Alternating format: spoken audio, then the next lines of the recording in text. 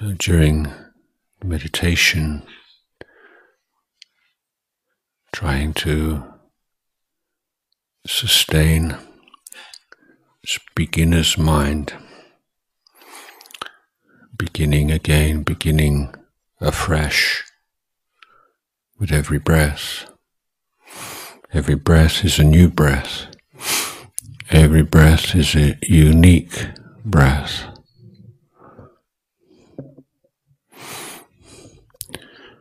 We might compare it with a potter.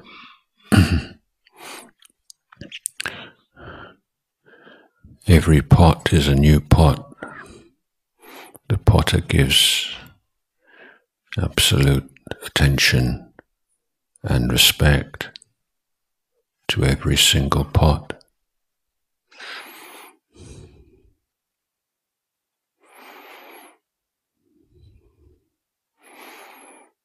Or perhaps we can compare the attitude of the meditator to the breath to that of a doctor. The doctor is examining children, one child after another. Every single child's life is precious.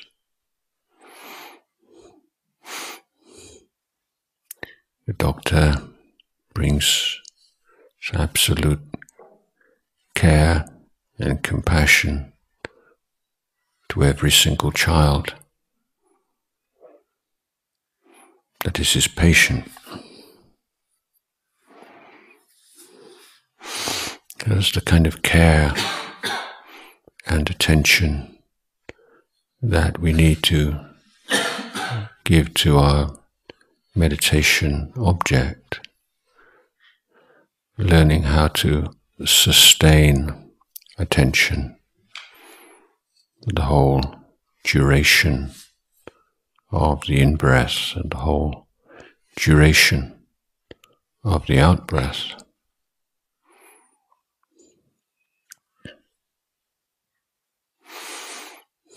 On the in-breath, we can relax somewhat because the body is just doing its work for us. It's taking the breath into the body, and we can put more effort into the out-breath. The out-breath tends to get much longer, and the opportunities to become distracted increase.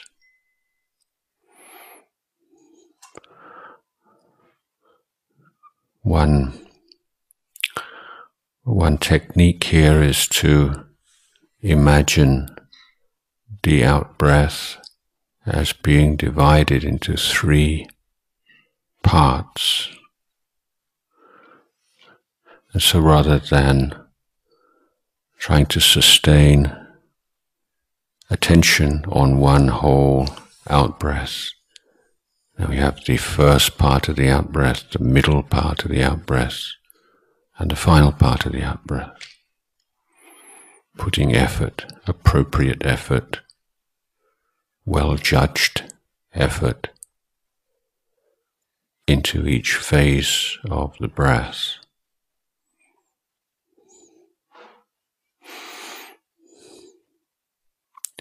The role of sampajanya, clear comprehension or alertness, which is the wisdom factor present at this stage of meditation, is to be clear as to our goal and to whether our actions, our meditation, our effort is the optimum effort needed to progress towards that goal.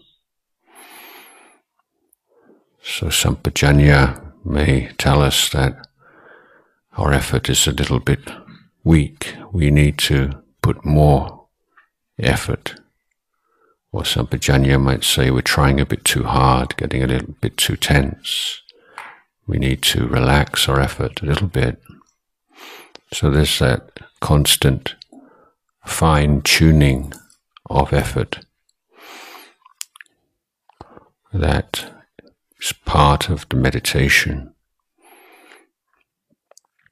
Sampajanya becomes aware if there are distractions in the mind, or whether we're starting to indulge in some pleasant feelings which arise naturally as the mind becomes more calm and clear.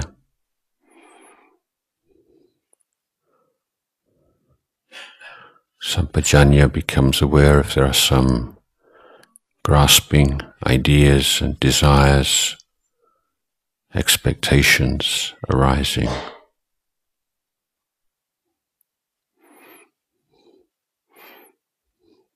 So Sampajanya is a partner with sati, with mindfulness, that also oversees the work of sati.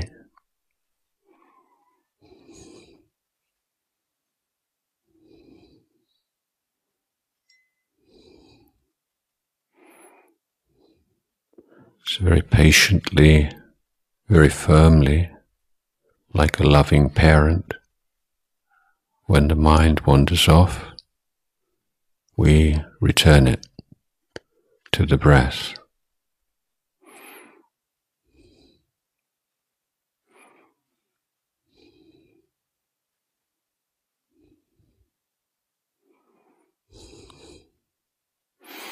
As the mind becomes calmer, if our mindfulness has not been well trained, if we have not sustained a continuity of mindfulness throughout those periods of time when we are not in formal meditation, tendency will be to go into the bhavanga state, which is a kind of fuzzy, pleasant mental state, but one which lacks the clarity and the vivid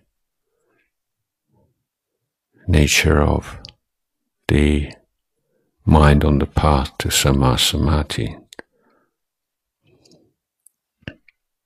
So that sense of sharpness and brightness and clarity and vividness of mind is something to give great importance to.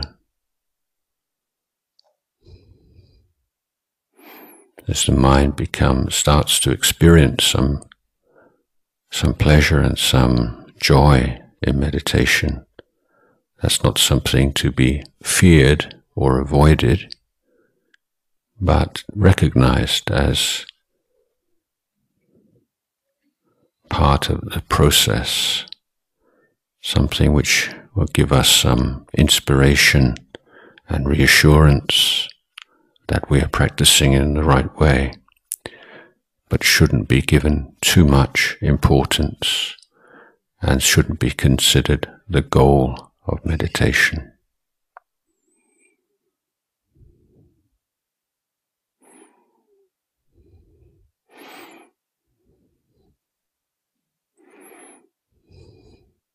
So this is all we have, isn't it? We have this present moment.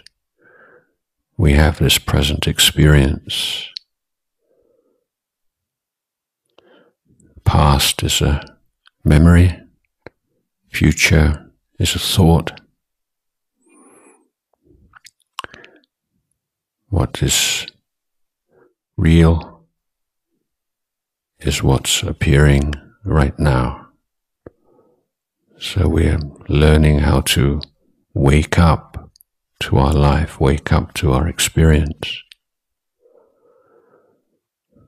have some much more complete understanding of what it is to be a human being